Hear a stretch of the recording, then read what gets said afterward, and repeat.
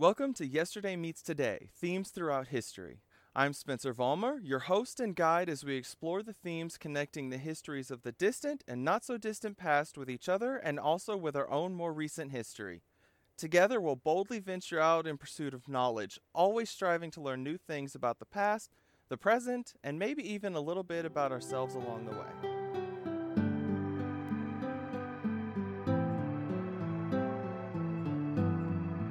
Glad to have you back for episode 2 of our festive food theme. Last week we explored ancient Greece, primarily in the classical period. We found that sacrifices, festivals, weddings, and funerals all had food present. At the same time, it helps show the kind of things we're looking for in the festive food theme, including when a special event with food isn't exactly festive. So now we turn our attention to a much more recent society. Today we're looking at the Ottoman Empire. I believe I mentioned coffee at the end of last week's episode. In truth, it's not going to be the focus of today, but the Ottomans did enjoy their coffee, and their coffee houses became a big deal. By the late 1800s, Istanbul alone had well over 2,000. They served to provide all sorts of activities, social, political, and entertainment. Not a festive food point, but an interesting one that relates to a type of food. And remember, this was before electric coffee makers. All that coffee was ground up and diluted in water by hand. Royal coffee makers even held elaborate ceremonies with 40 assistants to serve the sultans properly. Imagine that when you go to get your morning coffee. Now that we've talked about the coffee, let's talk about that festive food. The first event I want to talk about is the religious Eid al-Adha. In terms of significance, it was and still is one of the most important holidays in Islam. Translated, it means Feast of the Sacrifice. The significance is tied to Ibrahim, known as Abraham among Jewish and Christian religions. Though his name and a few other things differ, he is significant in all three. In Islam, Ibrahim is seen as a prophet and messenger of God, Allah in Islam. It is believed God commanded him in a dream to sacrifice his son. This was the result of a vow Ibrahim made years earlier. He vowed that if he had a son, he would be willing to sacrifice him for God. The dream was a reminder of this vow and a call for Ibrahim to carry it out. In his unwavering devotion to God, Ibrahim agreed to carry out the sacrifice. Seeing his devotion to his will, God intervened before Ibrahim could carry out the sacrifice. Ibrahim's preparation and intent to carry out the sacrifice was considered enough for it to be accepted. Ibrahim was then sent what is referred to as a great sacrifice, which is said to have been a ram or a lamb. This animal was then sacrificed instead of Ibrahim's son. Ibrahim and his family took the animal and cooked some parts of it. However, they didn't keep it all for themselves. They also gave some parts to the poor. This act directly ties into the Eid al-Adha festival and the food we're going to see there. During the days of the empire, the Sultan met with high officials on the day before the festival, called the Day of Arafah. The throne of the Sultan was carried through the Gate of Felicity to the Ars Odasi, which is where meetings with high officials took place. These places were both located at the Sultan's palace. He would choose the mosque for the Eid prayers, usually either the Hagia Sophia or the Blue Mosque. The next morning he would first perform the morning prayer at the Chamber of Holy Relics. Then he would ride a fancy horse to the chosen mosque for the Eid prayer. The horse's harness was decorated with gold, pearls, and jewels to create a vision of unparalleled glory. After the prayer, the celebrations began in the Gate of Felicity. Now we reach the sacrifice. For this festival, a sheep was used. It was given special preparations leading up to the sacrifice. Specially dressed officials were tasked with these preparations, feeding it, and carrying it to the Sultan where it was then sacrificed. In keeping with the reason for this festival, that being Ibrahim's actions, at least 2/3 of the sacrificed animal, or possibly animals, were given to the needy and the schools. They were not the only ones to receive something special on this day. Military officers and civil servants both received a salary bonus. More relevant to our theme, soldiers were given various food items. These included sugar, lamb, balaclava, and halva, which is a dense, sweet, gelatinous confection. I've had some that my Ottoman Empire professor brought in on the last day of classes, and it was pretty good. Even the prisoners were included, receiving halva in their cells. Those who had served 2/3 of their sentence were even pardoned on the day of the festival. So here again we find that sacrifice is a part of the festive food theme, though in a different form and with a different preferred animal. And rather than being distributed among all present, it is notably given to the needy and to the schools. As for the relation to God, it is said that only the devotion of those participating will reach him, not any physical part of the sacrifice. The meat and blood remain with the people. And this is still celebrated today. Men, women, and children all dress in their finest clothes for the Eid prayer. Those who can afford it sacrifice their own animals. Which animal depends on the region. So, based on where you are, it might be the previously mentioned ram or sheep, or it could be a cow, a goat, or even a camel. Whatever is sacrificed, the meat is divided into 3 parts. One for family, one for friends, and the last for the needy. And to satisfy the large number of people involved, it isn't just one animal sacrificed. From what I found, the number can total in the millions. That's a lot of animals, and you may hear animal sacrifice being performed in modern times and feel uneasy. Plenty of people do. Just remember that, along with the religious aspect, this is a sacrifice which creates a special meal. And that, along with the other foods, brings Eid al-Adha into our festive food theme, in the Ottoman Empire and into modern times as well. Next, we're going to talk about another of the most important holidays in Islam, and the one that I would venture to guess is the most widely known, Ramadan, the 9th month of the Islamic calendar.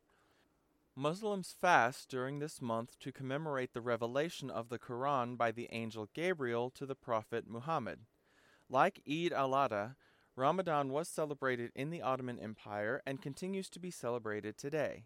So we'll explore it in the same way, by first looking at the Ottoman traditions and then looking at what traditions take place today. Parts of Ramadan could be challenging to those living in the Ottoman Empire. During the month, people would fast during the day, not just for a few hours, but from sunrise until sunset. When you think of how difficult it can be just to fast for a few hours, you can imagine the level of dedication this took. And not only were they dedicated, but they were enthusiastic about this act of devotion. They didn't approach it thinking about how they weren't going to be able to eat all day. They approached it as part of their religion, and they were happy to be a part of it, no matter how difficult it might have been. So we know they didn't eat during the day, and you may be wondering how this fits festive food. It's the breaking of this daily fast that we're looking for. Obviously, they had to eat sometime. This time was welcomed with some ceremony. The Ottoman Empire's version of this was influenced by their use of gunpowder, something not everyone had access to. At sunset, a round of cannon fire would sound to signal to the faithful in the empire that it was time to break the fast. As you'd expect, the form this meal took differed based on the wealth of those participating. For the wealthy, they would have an appetizer, something small like dates and water, which were in keeping with the traditions and practices of the Prophet Muhammad. The less wealthy likely skipped the appetizers and went straight to the meal. Now, the reason for this isn't what you probably think, at least not entirely. True, the cost of the appetizers was a factor. So was the fact that they weren't really necessary to carry out the traditional breaking of the fast. There was another factor involved, and it's one that is very commonly found when making distinctions of wealth. Those with less wealth were more likely to have worked hard labor during the day and have to work hard labor the next day. Think of the difference between working a desk job in an air-conditioned building versus working construction in the hot sun. Both will be hungry after not eating all day, but the latter much more so. It was similar for the Ottomans, and so the less wealthy would go straight to the main meal to satisfy their increased hunger. In any case, these meals were often eaten as families and as communities. It was another time when people came together over food, even if they didn't remain so during the rest of the night.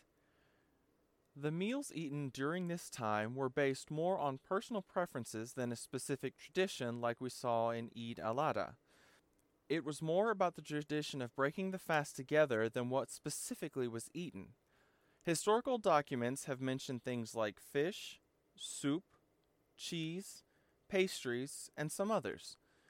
Whatever they ate, the way this meal was consumed varied along the lines of wealth too. The wealthy were more likely to eat the meal at once and engage in various activities during the night, such as saying nightly prayers at a mosque or being entertained in their homes. They might also go out to those coffee houses I mentioned earlier. For the poor, a more measured approach was taken. They might still go to the mosques for nightly prayers, but they wouldn't like to participate in the other entertaining activities. Their focus was on making the best of the nighttime hours.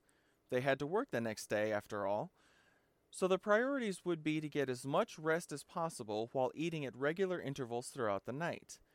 Cannon fire signaled a pre-dawn meal, the last chance to eat before the fast began again. Ideally for the poor who had to work, they would have spaced out meals during the night so this meal wasn't the only food meant to sustain them through the day. That isn't to say there wasn't some generosity on behalf of the Sultan and high-ranking officials with regards to the less wealthy. From what I've found, they did conduct animal sacrifices to once again distribute meat to the poor. Not only that, they would also open the doors to their own houses as a sign of hospitality and generosity. That's really quite interesting, if you ask me. It isn't something leaders often do, but for Ramadan, these leaders did. As you can see, this nightly breaking of the fast was something like a festivity itself. Now that we've seen the Ottoman Empire's traditions, let's look again at the modern observance. First thing to mention is that Ramadan is not on the same days every year. Because the Islamic calendar follows the moon, the beginning and ending of Ramadan are both determined by a moon sighting committee in Saudi Arabia.